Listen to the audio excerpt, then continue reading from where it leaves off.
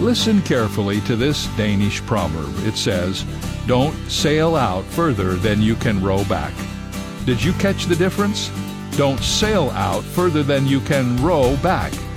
You may have the wind at your back when sailing out, but that same wind will be in your face as you return, and rowing home against the wind is hard. Jesus put it in terms of counting the cost. He warned his disciples about eagerly starting out to follow him without understanding the commitment required. If you're starting something new right now, don't sail out farther than you can row back.